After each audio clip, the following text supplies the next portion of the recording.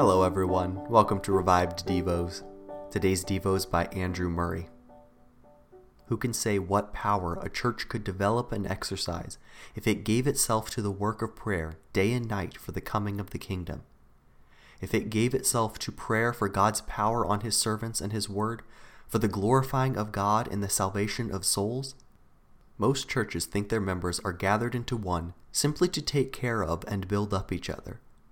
They do not know that God rules the world by the prayers of His saints, that prayer is the power by which Satan is conquered, that by prayer the church on earth has at its disposal the powers of the heavenly world.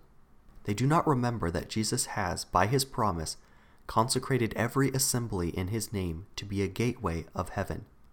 Those prayer meetings are where His presence is to be felt and His power experienced in the Father fulfilling their desires. We cannot sufficiently thank God for the blessed week of united prayer with which Christendom in our days opens every year.